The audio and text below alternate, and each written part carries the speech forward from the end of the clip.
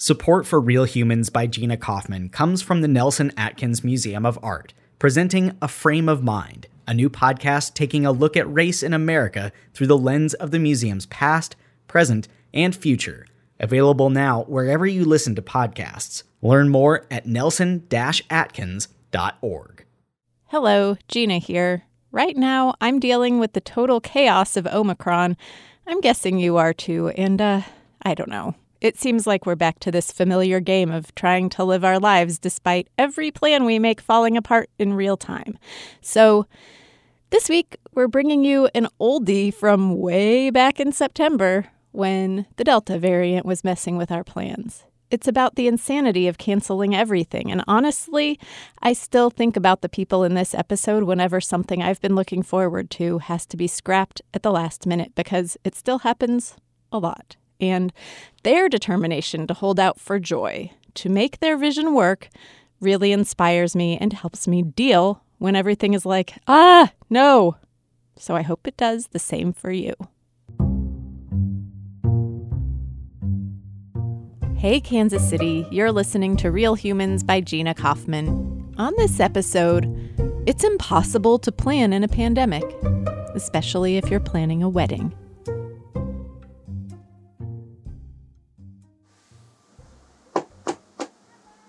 Hi. Days before her wedding, Lauren Hughes darts around her Columbus Park apartment, radiating years of pent-up joy. This is not our cat. Isn't Oh. that so funny? I assumed it was. Right? Sorry, Good. Kat. Her outfit, like her couch, is billowy, cheerful, and red. Within minutes of my arrival, having introduced herself and her cats, Lucy and sister. she reaches into her bedroom so swiftly I almost miss it. Is this your dress? Yeah. Lauren returns with a wedding dress, a luxuriously long white gown embellished with lace and beads. She handles it tenderly, but not timidly. She got this dress back in 2019, so by now she knows it quite well. The original save the date for this wedding now doubles as a historic artifact. On the postcard, Lauren wears a simple black dress, holding hands with her fiancé, Kansas City musician Marco Pasqualini, who's performed as Mr. Marco in several local bands since the 1990s. He wears a suit. They smile at each other. Save our date, reads the card. May 30th, 2020. Lauren remembers dropping a big stack of these cards in the mail on March 1st, 2020, right before Kansas City went on lockdown. She'd been proud of the guest list. That guest list had been marinated over.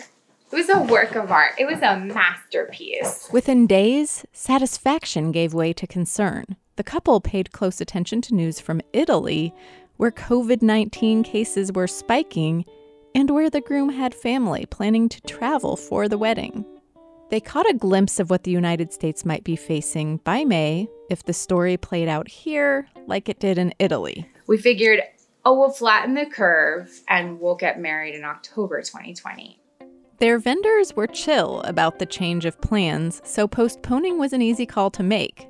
3 weeks after the first postcards went out, Lauren and Marco sent a second batch with May 30th crossed out and a new date, October 30th, penciled in beside it.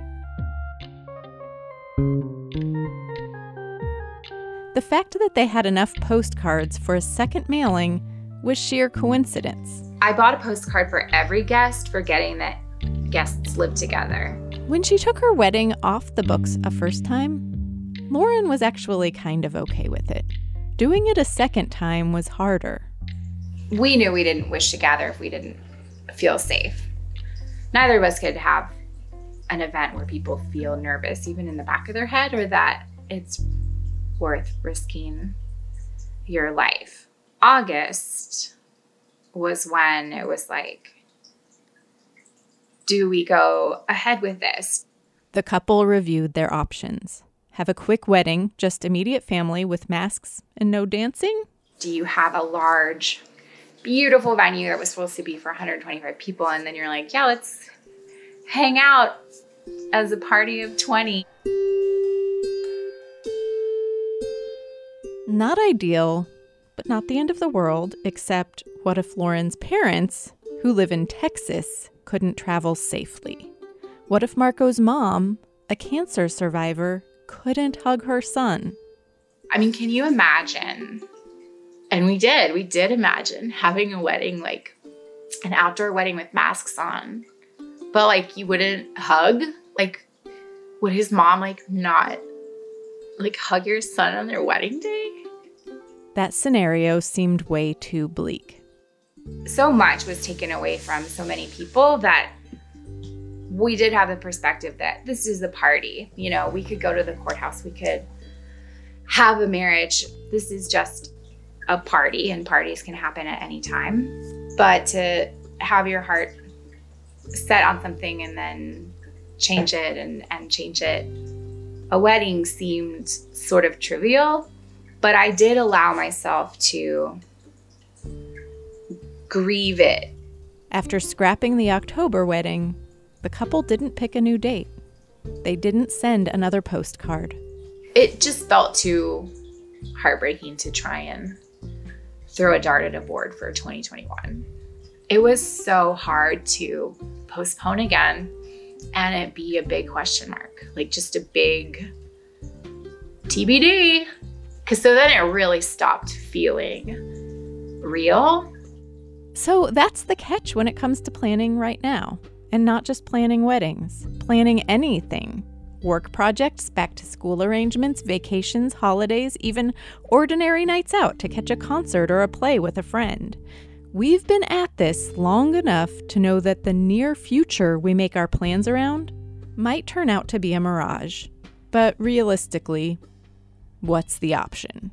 We can prepare for the need to adapt our plans and pivot, which barely trails unprecedented in the contest for buzzword of our time. We can go ahead and make plans with gusto, shushing the little voice that urges caution, because that voice is annoying and debilitating. This is, after all, what Mary Oliver famously called our one wild and precious life. Yes, we live in a pandemic, but we do still live. The other option is to stop planning altogether. Curl up with a book on the couch for the foreseeable future. But looking forward to things isn't just a want, it's a need. So we plan and cancel, plan and reschedule, plan and postpone. We believe in our plans less and less, but we plan anyway, hoping that eventually some of those plans will stick.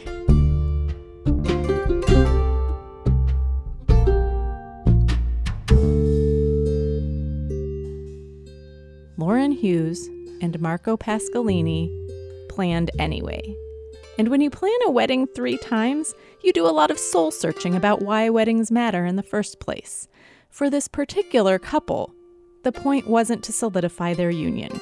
After quarantine and spending obscene amounts of time together in a pandemic, their union felt plenty solid already. They weren't in it for the flowers or color-coordinated dresses. It was something else that motivated them to keep trying. Hugs and clinking glasses and joy and the centuries-old tradition of people blessing this union. For that, they could wait. For that, they did wait. But by the time you hear this podcast, Lauren and Marco will be married. The photographer kind of forced their hand with a calendar that was filling back up. So the couple had to pick a date, their third and final date, September 25th, 2021. Over the last few weeks, because of the Delta variant, this thrice-planned wedding underwent a major redesign. They moved the party to the rooftop, they implemented a vaccination requirement for all their guests, and they decided to box up catered food so that people could spread out and not sit shoulder to shoulder. They reduced the risk as much as they could, knowing they couldn't eliminate risk altogether, but they were finally ready. Lauren's white gold engagement ring has faded from 2 years of wear, while her wedding band, having stayed in the box, remains shiny and bright. The two, finally joined together, are something old and something new. A promise and its fulfillment. I hope I'm not too late to join in the clanking of glasses. Let me just hang on. To the newlyweds, congratulations.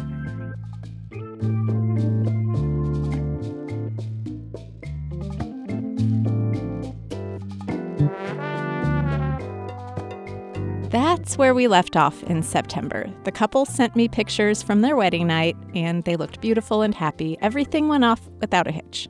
I mean, aside from what they'd already dealt with for months beforehand. So if you're waiting for something that keeps getting delayed, my advice is grieve if you need to, like Lauren did, even if it seems trivial compared with other COVID losses.